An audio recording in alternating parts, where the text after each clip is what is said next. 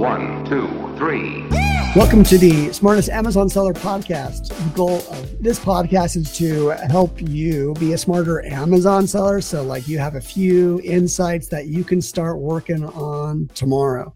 And I think we've got a few good things. Actually, we got a few mindset things that I always like to think that not just be good at stuff, you also have to just have like the right mentality and approach.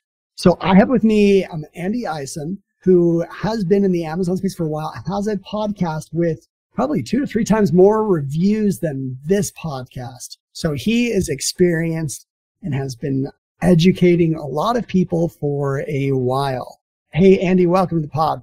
Thanks, Scott. I'm excited to be here. So what got you to create a podcast? Like, when did you start? And like, what was the initial push? Yeah, as far as my podcast goes, I actually had a business podcast before my Amazon specific podcast. Okay. And I was talking about random online businessy stuff because I've been passionate about business. I went to business school. I've been really into entrepreneurship and business for, almost 10 years now. And when we started our Amazon brand back in 2019, shortly after there, like first 6 months, right? We weren't doing crazy numbers by any means, but we were launching and growing and scaling. And a lot of friends of mine and just followers on my other social media accounts kept asking, like, tell us more about this Amazon brand and stuff that you're doing. And so since I had a previous podcast history, I kind of knew how podcasting worked. I knew like, okay, podcast is easy. I just got to turn on a mic. I can just talk. I don't got to worry about video and all that.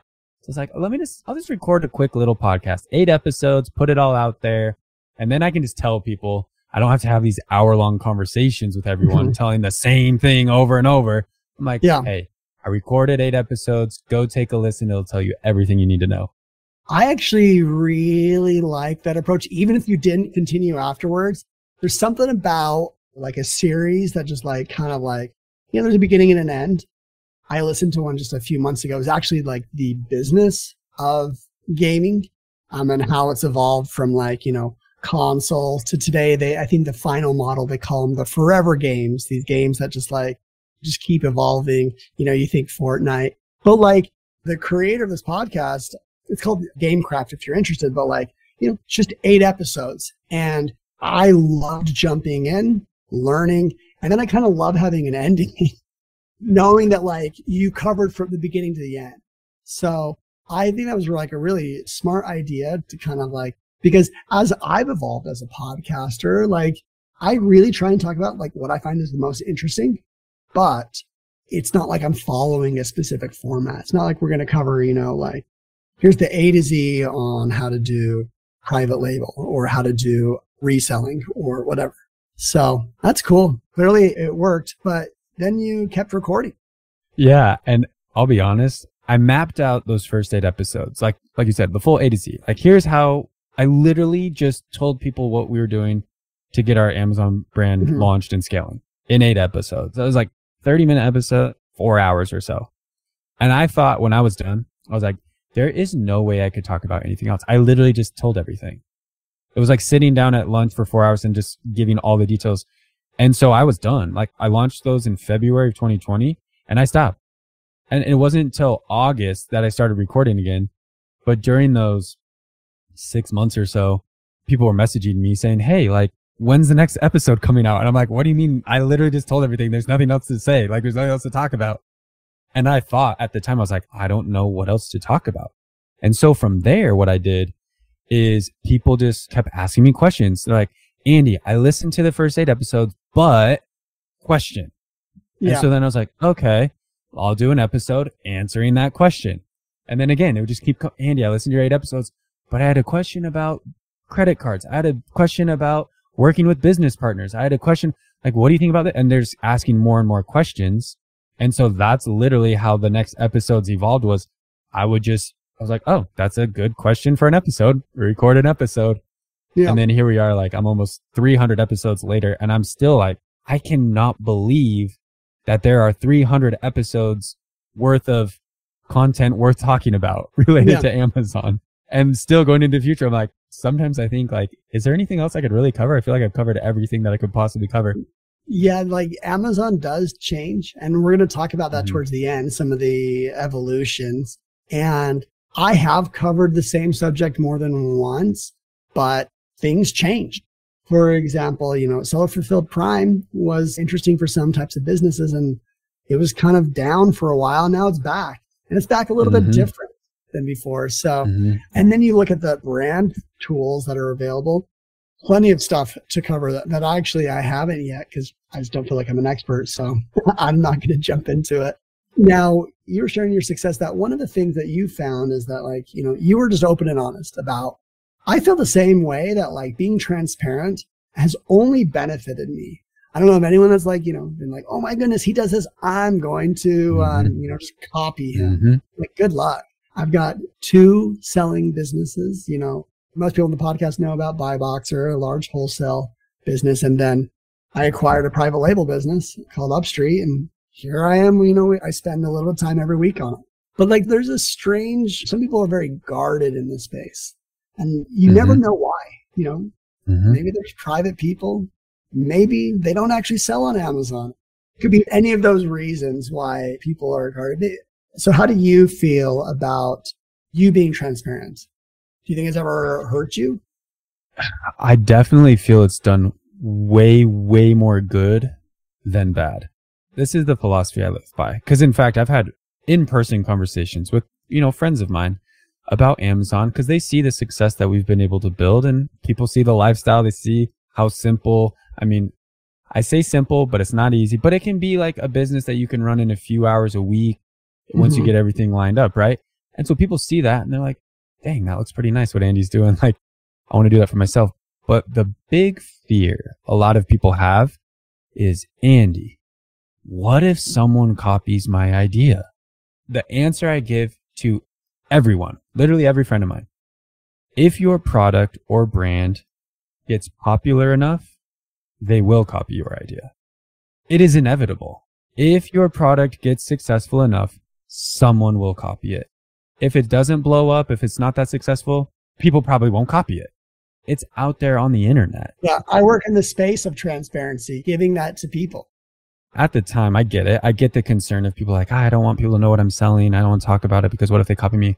But then again, at the same time, it's you have to understand there are software tools. You don't have to use Jungle Scout or Helium 10 or any tool, right? There are Chinese sellers, brands, companies just going on Amazon, looking for what is the top selling products, what has lots of reviews. Amazon even puts it out there now. It's on the listing where it says 500 purchase in the last month.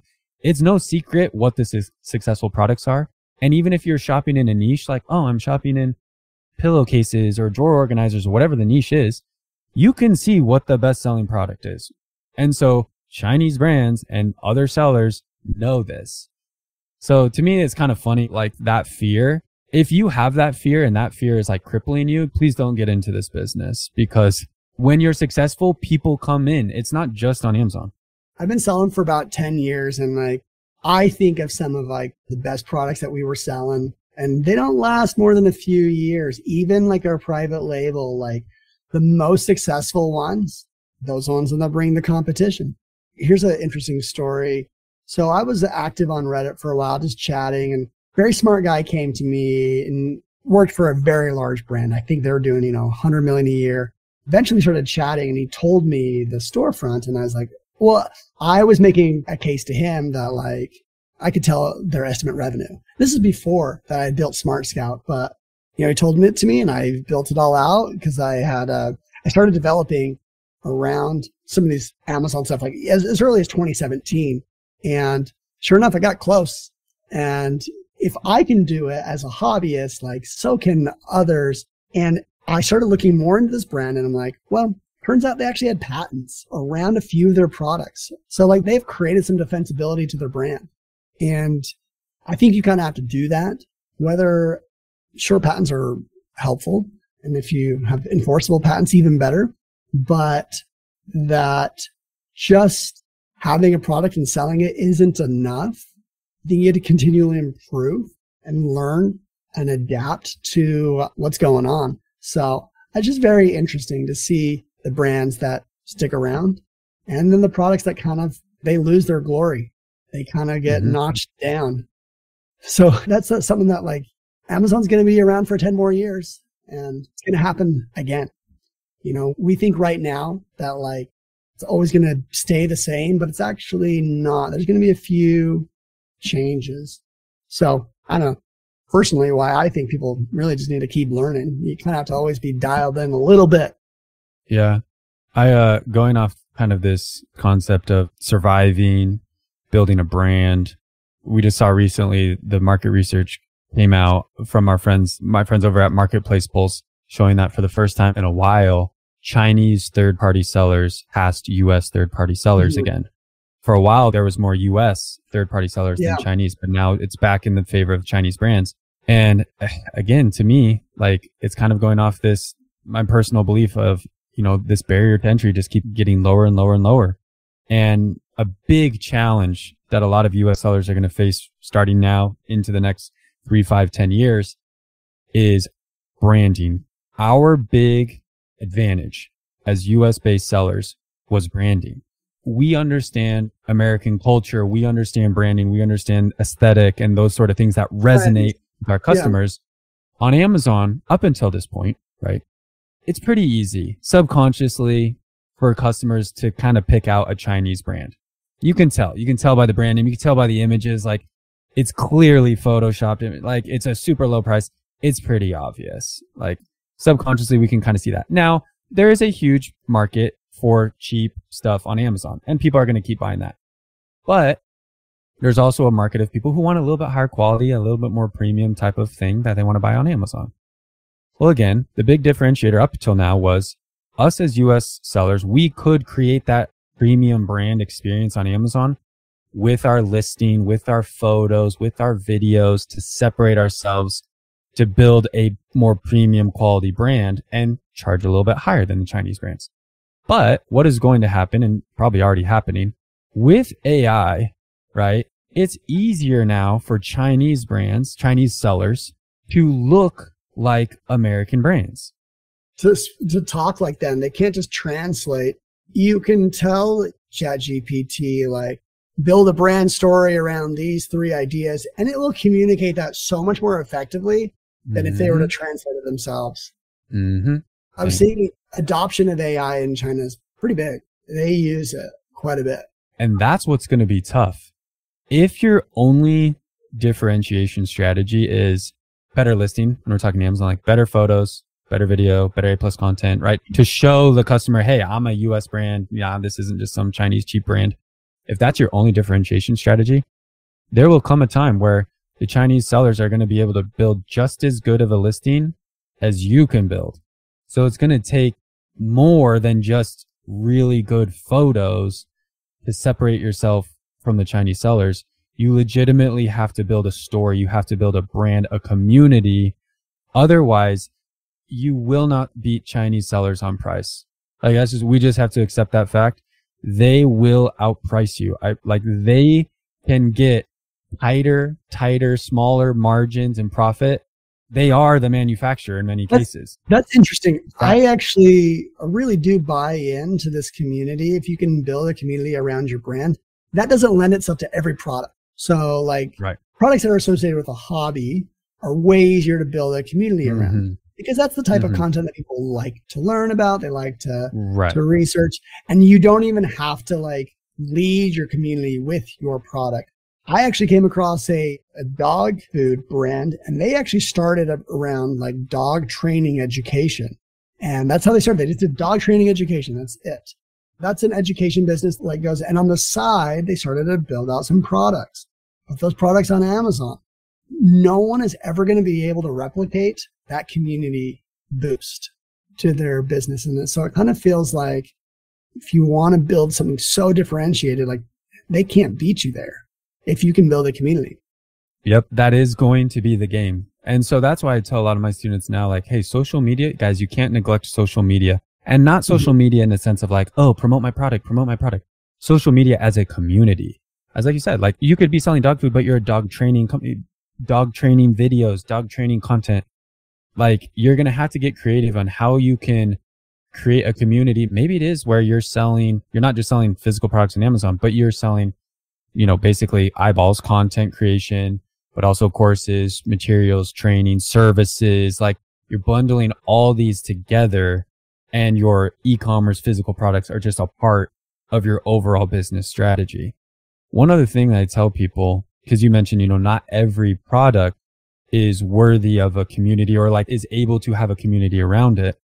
A simple motto to live by that I tell a lot of my students is, when you think about your product or the product idea that you have or what you want to sell, is it a conversation piece?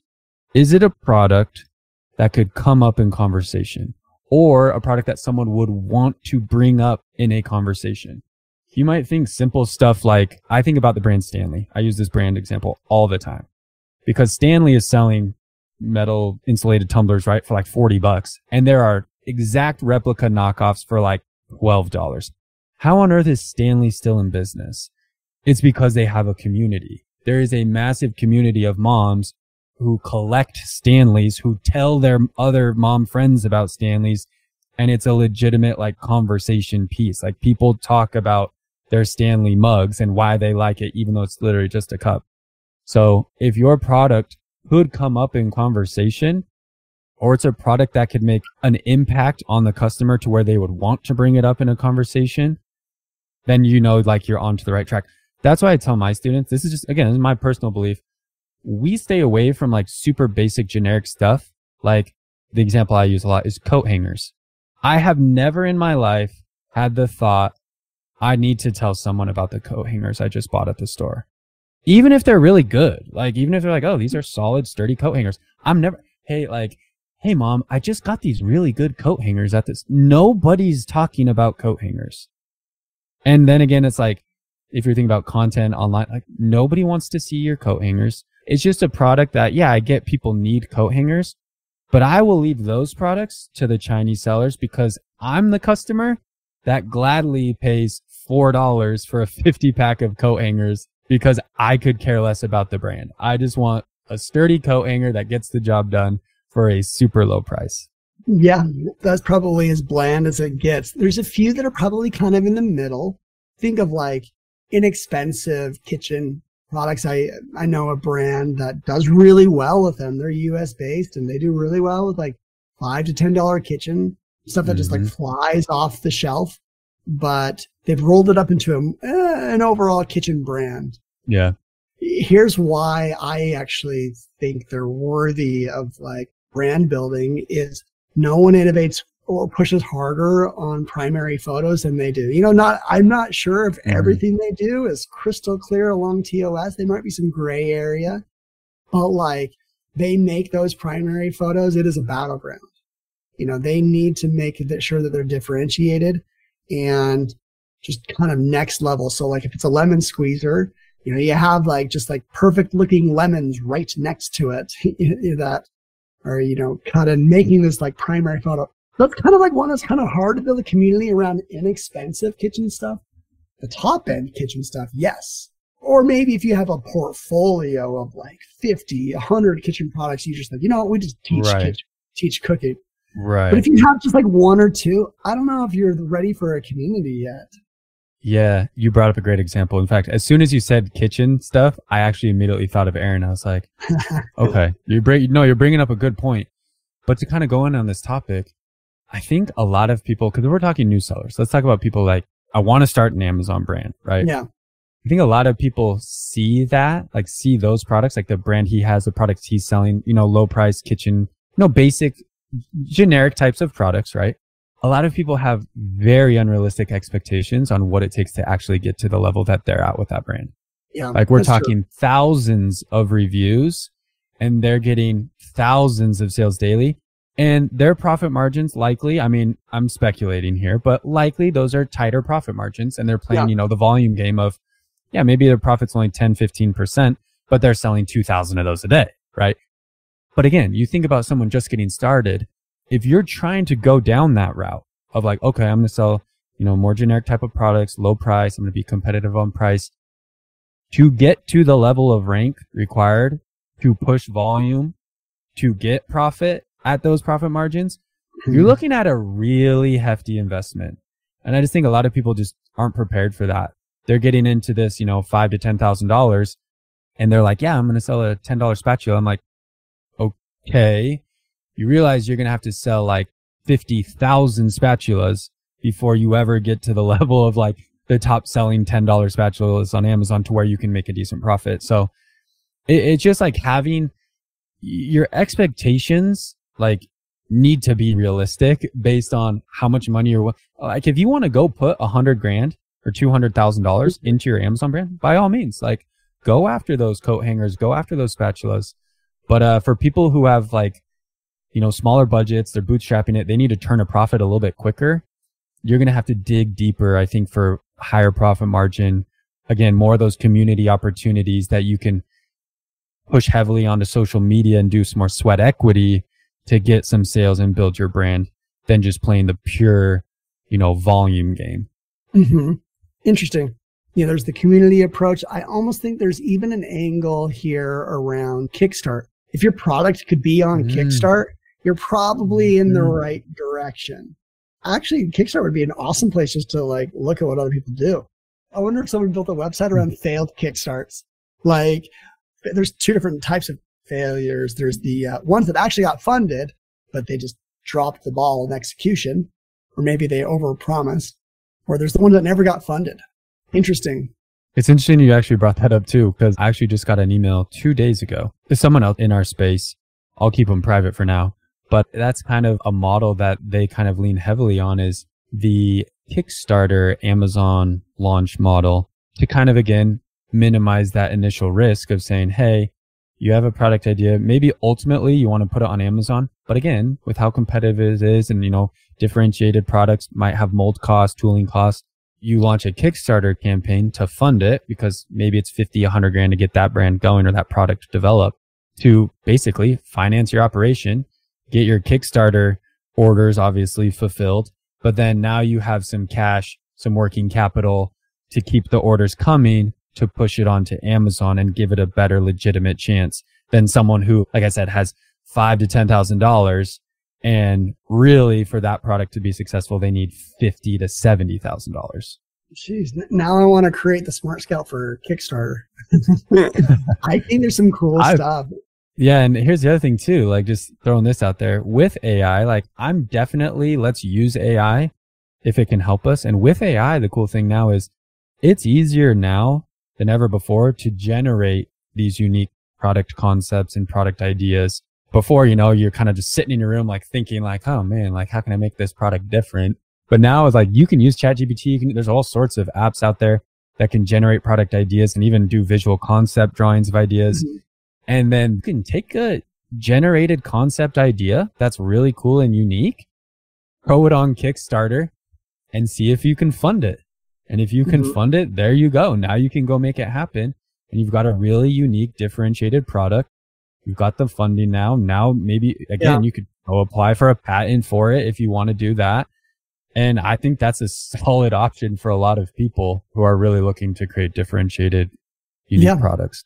I love that. I didn't expect the conversation to go this way, but definitely pretty valuable. Let me ask you one final question. You've been seeing some of the evolutions just in the past few years, you know, a little bit through COVID and beyond. What's the difference between new sellers from a few years ago to new sellers today? I would say new sellers from a few years ago, it was a lot more realistic to get started with $5,000 to $10,000. We started our brand with $5,000 in 2018, 2019. And we scaled that up to over $1 million in sales in about less than 2 years. It was easier. It was easier to get started with a lower budget.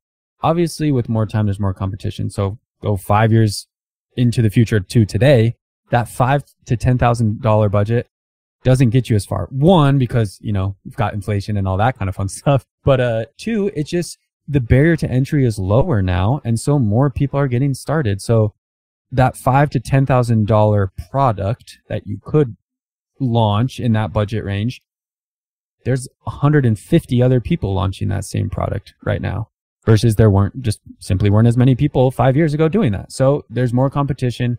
So it's really harder to execute now with a lower budget, because your photos have to be that much better. Instead of going and paying $150 for a photographer to take your photos, you need to pay more for better photos, better editing, better infographics, better video, and even just on the product side. Now, like instead of 5 years ago ordering 200 units and getting started, now you might be forced to order 1,000, 1,500 units to lower the cost to be able to be more competitive to get your brand launched. So the budget piece is definitely the biggest change I've noticed. And then also to like the expectations. You asked like what's changed between sellers now versus 5 years ago. The market has changed. Competition has changed. Budgets have changed. But unfortunately, the expectations of new sellers has not changed.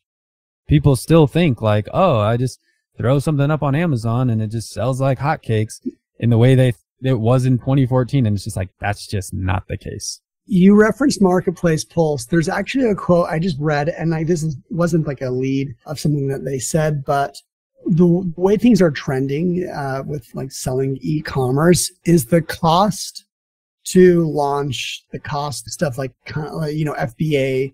Let's talk about like maybe even the marketing, the image creation, like that cost like is approaching zero. There's like things that just like efficiencies that make it easier and easier for anyone to do it. But the cost for getting people's attention is going up to infinity, and that's like advertising, and media, getting people like interested in you and your product. That's only getting higher so there's kind of some reverse effects going on. That's why PPC has, certainly climbed over the last 6 years as a percentage of someone's business. And yeah, very interesting. So I'm not sure if it's like 100% motivating, knowing that we need to be a little smarter today than we had to be a few years ago. When you tell people it's actually not as easy. Like what are some of the answers to that? Is it just to be more skilled, or like it's to be more skilled, like where? Yeah. And here's the thing is, as like a Amazon coach, I guess you could say, because I'm someone too who I create content to help people with Amazon. I obviously monetize coaching, mentorship courses and stuff. And so it's hard because I'm the type too who's like, I want to be honest and transparent with people. But then at the same time, it's like, hey, by going out there and telling everyone like, hey, Amazon is a lot harder now than it was 5 years ago. Am I hurting my own personal business, right? Am I hurting new student? Like, am I going to get less students in my coaching programs? Because I'm telling everyone like, yo, this is hard. Like, don't do this unless you're serious. I haven't noticed, like, here's what's interesting. As I've continued to try to be honest and transparent with people about Amazon and challenges and difficulties, I haven't noticed like any significant drop off in like how many people are listening to my podcast, how many people are joining programs and whatnot. Because I think the people who really should be doing this, like who legitimately have a good chance of making this a success, are the ones who actually are doing it. The people that we're weeding out, I guess, by telling, hey, Amazon is tough. It requires more budget than ever before. Those people weren't really meant to do it anyway. Mm-hmm. So like, in fact, I just kind of look at it at the perspective of, I'm saving you a lot of heartache by telling you, you were never a good fit for my course or programs anyway. Right? Like, so it does me no good to have a whole bunch of people in my programs who aren't successful, who don't reach success. I don't want that. That doesn't do good by me. It doesn't make me feel any better. So yeah, I think it's just kind of really weeding out the contenders from the pretenders when, maybe 5 years ago, there was a little bit more commingled audience there. Yeah, I hear you. Well, Andy, great conversation. Went some places that I actually honestly want to dig in a little bit further. So thanks for jumping on. What's the name of your podcast again? It's super original. Selling on Amazon with Andy Isom. Well, here's what's funny is I get to cringe every time I give you like, hey, welcome to the smartest Amazon seller podcast. Like, it's not quite my personality, but it's still fun. It's a little cheeky. So check his podcast out if you want to learn more, if you want to keep fresh. So, well, thank you so much, Andy, for jumping on. We'll wrap up, and that's the pod. Take care, everyone. See you next week. 1, 2, 3.